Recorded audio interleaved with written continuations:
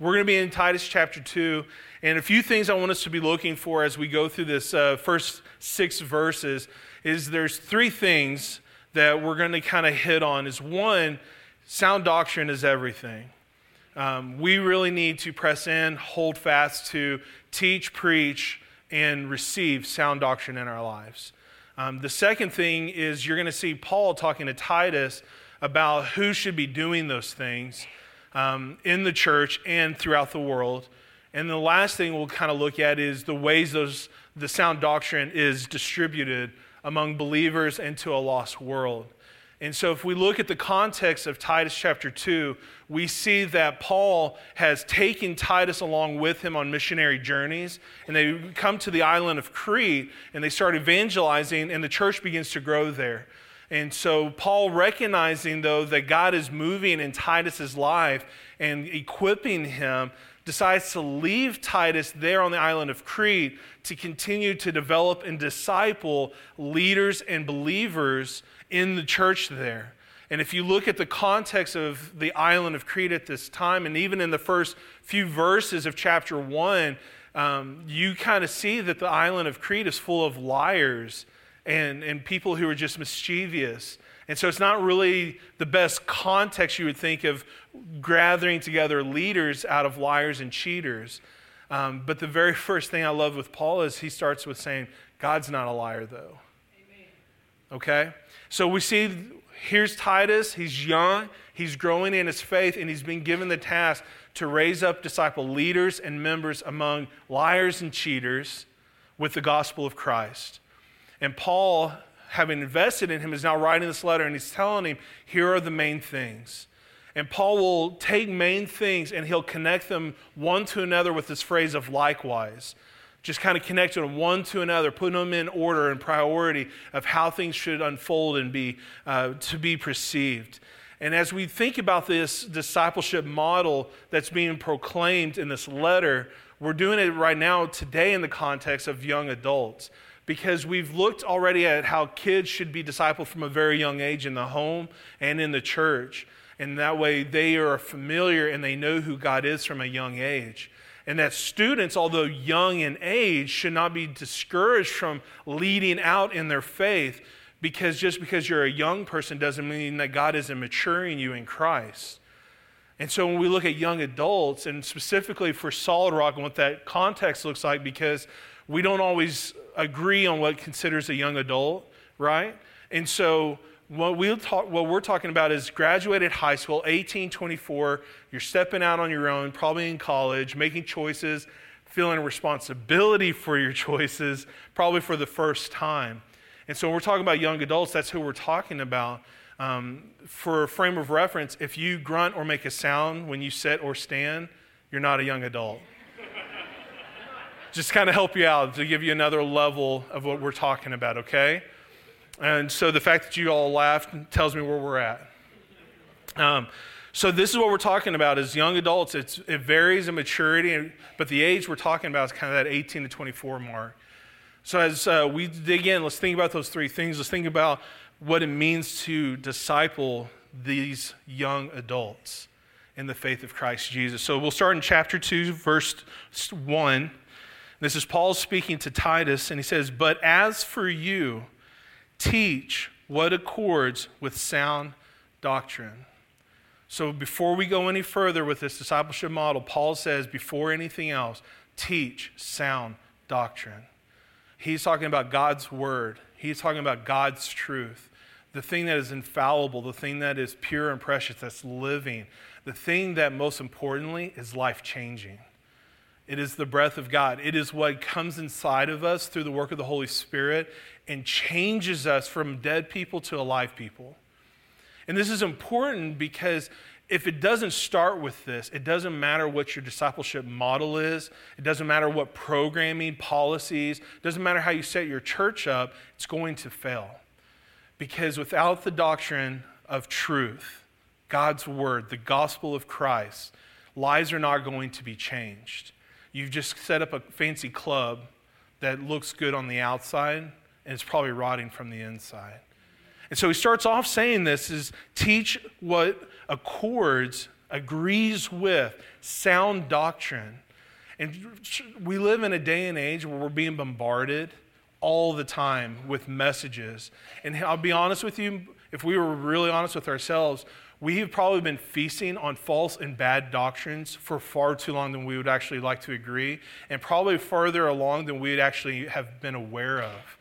Because when we take on false doctrine and false teaching and take it in and absorb it and apply it, it's usually being filtered through the idols of our heart.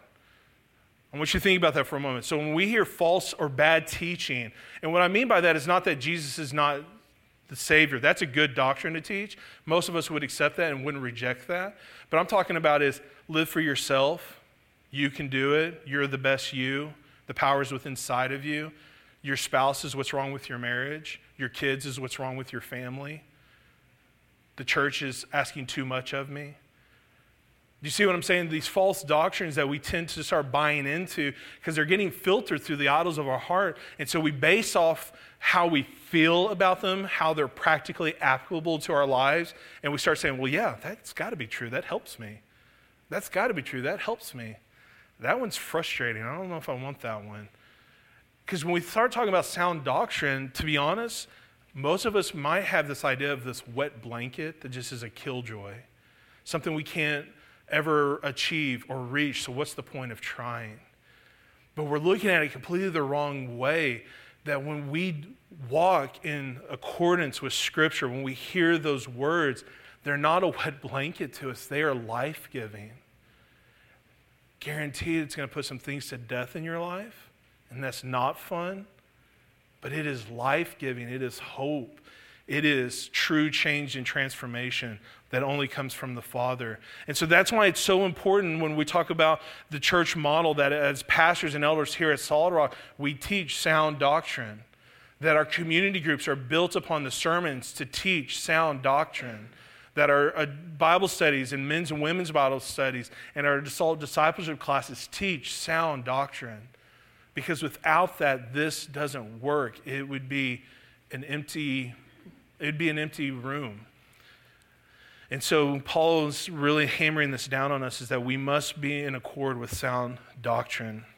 So who should be discipling? Who should be teaching? Who should be leading the young? In verse 2, he answers that question saying, older men are to be sober-minded, dignified, and self-controlled. These are kind of like virtues of what they're supposed to be like.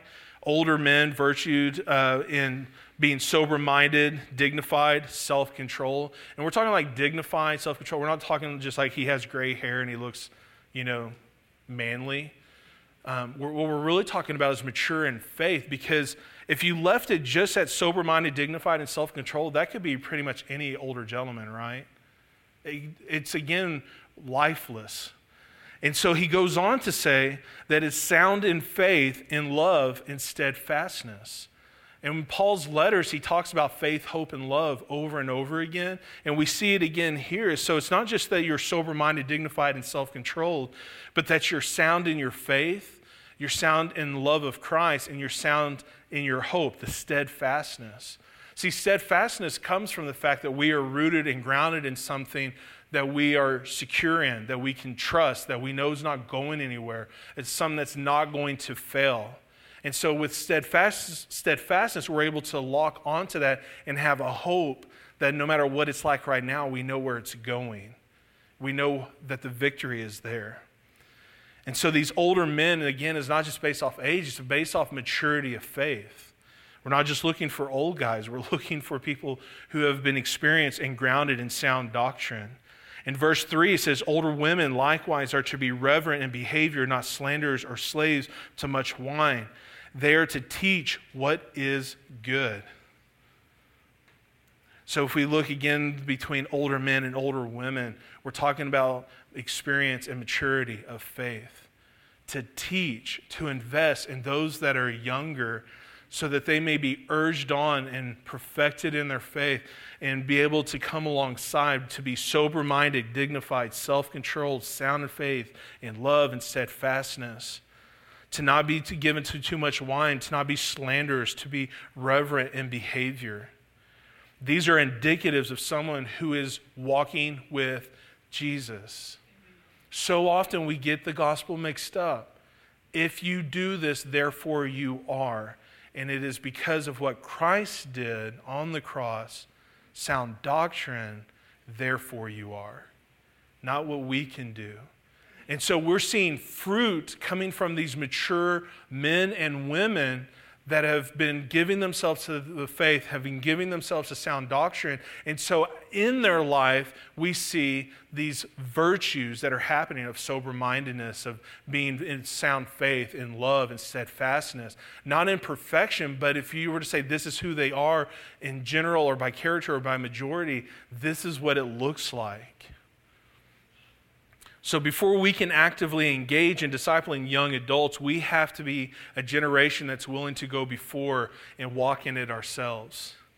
I was thinking about earlier this year, we as a staff did a challenge. It was called the Whiteout Challenge, where basically, I've heard it described this way. It's like you eat no sweets, don't eat shoes, no sweets, no refined sugars, no carbs, no breads. There's no happiness. There's no smiling. All of those different things. And it was interesting, though, as we did that, we all collectively felt better. We had more energy. We were, sleeping better. Like we were more active. Our clarity of mind was at a higher state. Some of us for the first time. But it was just interesting, though, is as we put good things in, good things came out. Right? The energy level, the sleep, all of those things change.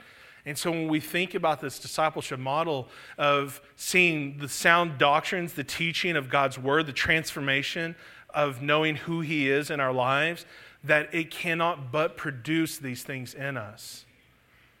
When we submit ourselves, when we allow the Holy Spirit to put to death our old selves and our sins and our idols and all those different things, and we are now able to walk in a way that shows the fruit of Christ in our lives. And so for us to do that with other people, we must have already been willing to go ahead and walk in that way as well. If we look at verse 3 as we continue, we look at the means. And it says they are to teach what is good. And so train the young women to love their husbands and children, to be self-controlled, pure, working at home, kind, submissive to their husbands, that the word of God may not be reviled. Likewise, urge the younger men to be self-controlled. Show yourself in all respects to be a model of good works. And in your teaching, show integrity, dignity, and sound speech that cannot be condemned, so that an opponent may be put to shame, having nothing evil to say about us. See, church, we have been entrusted, we have been called to disciple. The mandate and the responsibility to disciple sound doctrine and other people belongs to us, the church, the body of Christ, believers. It has not been given to anything or anyone else. It is how God has designed it. And it's important for us to remember that. And the other part is that the sound doctrine and the discipleship model is not just for the church alone. It's for us to urge each other on, to teach and to model that stuff for each other, but also so that others may around us know that he is who he says he is, that his word is true, and that his gospel is life-changing and saving. And the first way they do this is that the modeling comes from teaching the next generation. We see in Matthew 28, it says, teach them to obey all that I have commanded. What is it we're teaching? Sound doctrine, what the Bible actually says. Then we take what it says and we apply it to life. So we're looking at, how does this apply to my life right now? Not changing it to fit me and make it better, but to say what it says and change my life in application. He also says to likewise urge the younger men. And this urging is beyond just teaching and saying, hey, here's the facts. It's this compelling, like empathizing and sympathizing with you, urging you on, like I have an invested interest in who you are as a believer, that I'm going to pour into you. I'm going to warn you about some of the pitfalls that lie ahead of choices that you're making, or experiences I've experienced myself, saying, I've been there, I've done that. It doesn't produce life, it produces death. And so he's saying to urge us on. It implies that you care, that we're going to be pouring into people and calling the next generation up and urging them into the faith. And then we also model out what this looks like in our everyday life. And as I was preparing for this, I started thinking about that old song, Cats in the Cradle. You know what I'm talking about? Cats in the Cradle and Silver. No? Okay, so I'm going to explain it to you. It's a really famous song, but here we go. So the whole idea of the song, though, is this son just wants to spend time with his dad, right? But his dad is like, I'm busy. We'll get to later then, son. We'll have a good time then. That's kind of the phrase that kind of repeats over and over and again. So the son grows up. Dad models work is important. Being gone is important. You're not important. And so we go through a couple of verses, go through a couple of choruses. The song is flipped. Dad's now ready to spend time with son. Son's like, hey, Dad, I'm busy. But we'll have a good time then. We'll have a good time then. And so we look at this song, and it's just a perfect example of how living and modeling out a lifestyle produces that in those that are watching. Whether you are intentionally or directly teaching or modeling that, it's being absorbed. If you're a parent, you know what I'm talking about. Like, how many times have you seen your kids mimic something or say something or a phrase, and you just go, holy smokes, where did they get that? It's because they're watching you model life, how you act, how you speak. Like, I heard my daughter the other day say something, and I'm just like, where did she get that? And I was like, holy conviction came over me. I'm like, oh, that was for me. That was for me. And so this modeling is powerful. So similar to the parent-child relationship, so is the discipleship relationship, which means that when we're discipling with each other, we're in biblical community rubbing against each other. It's not a once-a-month email or a once-a-month phone call or a once-a-month text message. It's doing life together, modeling what it means to be of sound doctrine, to be of sound faith, to be of sound love, to be steadfast in those things. Again, not perfect, but being predominantly in those things, modeling what that looks like. And if we are a church who fails to do that with this generation that we're talking about, what typically ends up happening is they end up leaving the church because it was your faith, not mine, or they just didn't ever get it, why it was so life-changing. Because there's just a bunch of rules and wet blankets. Or the other part is they end up staying in a context of no grace and no relationship and no transformation. And so they just live their everyday life not having that life-giving hope that comes from sound doctrine. And what ends up happening a lot of times in churches is they end up getting put in a place of leadership a lot of times because we're always looking or needing somebody. And the sad part is they get burned out because they can't do it. And then those that underneath their authority get led astray as well. So we cannot let this generation be a gap that falls to the wayside. It's too important. So Paul lays out this model of discipleship that pastors and elders and teachers, all of us have been given the mandate to disciple, to take on the young, the immature, and to model life, to urge, to teach. And so what we're going to be doing right now is, as a church, we are growing in this ministry. We right now have a community group that is built of young adults, but we also have some new couples that are coming along to help us grow and cultivate that discipleship culture among those students and young adults. And so right now I'm going to invite Shane and Kayla Belter to come up. We're going to interview them, so give them a hand and welcome them up.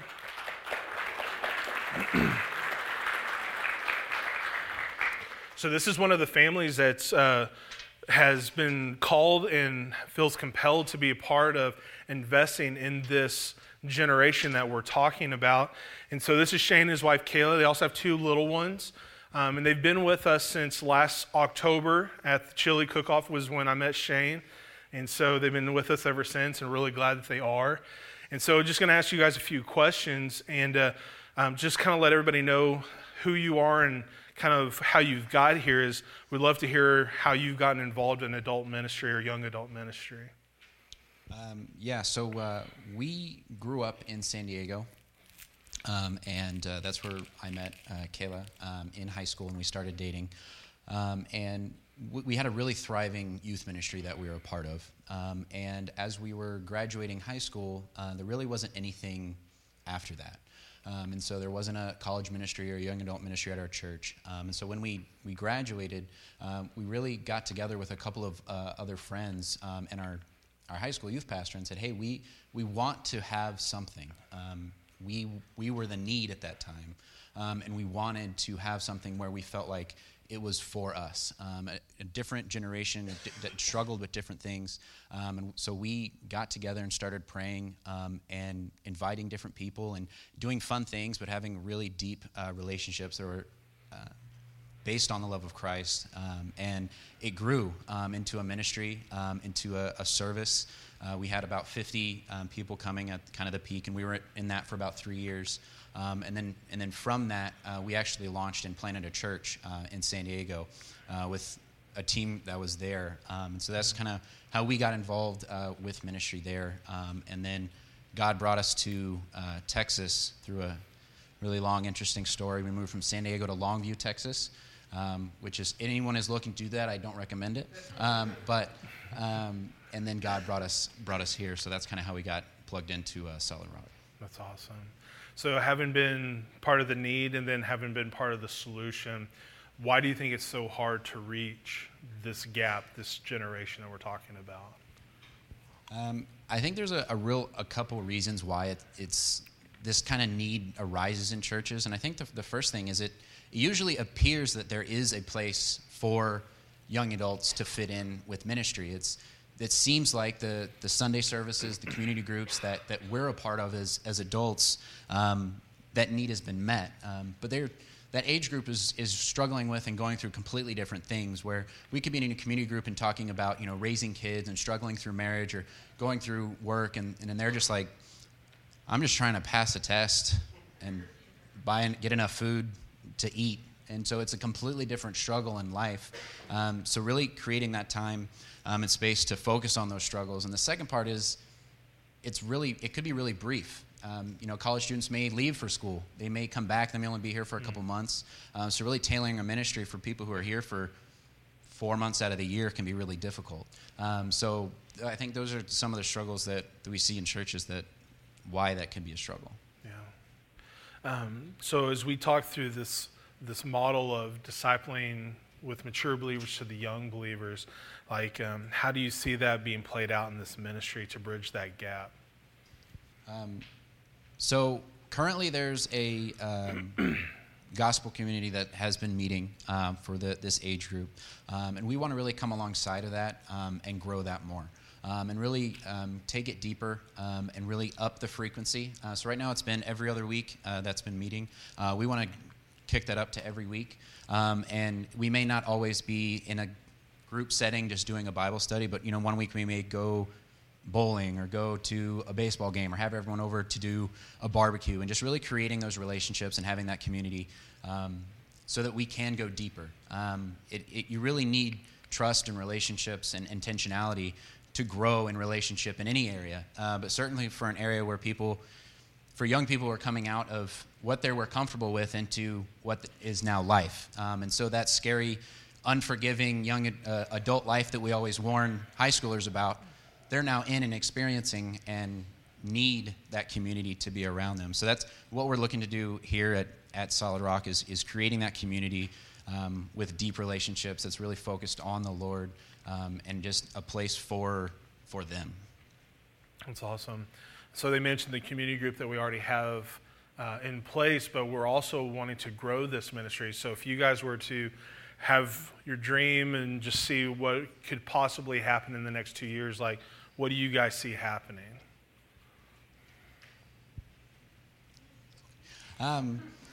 So we really want to to grow deeper in relationships with the people who are here and deeper in Christ. So we would love to see it blow up, have a really thriving young adult ministry. But what that's really going to look like is that we have a place where young adults can feel like they're home. So no matter the size and numbers, it's really just going to be that we've cultivated a space where young adults feel like they're a part of the church, that they're not forgotten, whether that's young singles, young marrieds, wherever they are in that age group, is feeling like they can come in and have that relationship with the church and feel a part of it. So we're going to do that through events. I would love to do trips, camping trips, wherever, different things like that, snowboarding, things that are fun that most people in that age group would be like, oh, I'd love to do that, but I don't know about church. The church I was in wasn't fun. It was legalism. It was those types of things, and it was bad doctrine. I was burned. But creating a space where they'll experience the love of Christ, sound doctrine that may not feel like church, but it is. It's the body of Christ. And the crazy thing is that there's a new generation that's coming out. So they have a whole new struggle, a whole new experience. Millennials are now grown. So millennials are 38 to 25. So they have now become the next generation that's looking down and going, how can we serve this new generation who has new experiences? So that's what we're really looking to do, is just create deep relationships and community based on the love of God. Yeah. And so, as we talk about these discipleship models, like, it's so important for us that kids and students, young adults and adults, that it's all connected, that there's not these silos of they're doing their thing over there and they're doing their thing and there's that going on over there, that there's an intentionality of moving us through this pipeline of growing and maturing in faith. And part of that's the vision that we have in our church of growing together in community and worship and living the mission. So any other things that you guys had on your heart that you would want for us to know? Or I think it's anybody who's willing to pour into young adults and just come alongside and walk with them in life, because the experiences that we've had, we want to share and we want to warn and guide and love young adults. But a lot of times, if you're just some guy or some woman who they're just meeting for the first time, they necessarily don't want to be told. They are still teenagers in some sense and then growing up. So whether they're going to listen and really come alongside is when you've intentionally spent time with them and built a relationship and had that trust gained and earned. So if anybody is looking to do that, is to be willing to walk alongside and to pour into young adults. I'd love to talk to you and see how we can work together and grow this relationship through the Lord. That's awesome. Well, thank you guys for doing this. Having them here is a blessing. We're really glad that God brought them to us and being able to grow in our friendship. And so they're going to be here the rest of the day. And so if you have an opportunity, come shake hands. You let them know who you are, get to know and hear their story. Shane loves if you take him out to eat, he will share more. And so, yeah. So anyways, thank you guys for coming. And make sure you talk to them later on.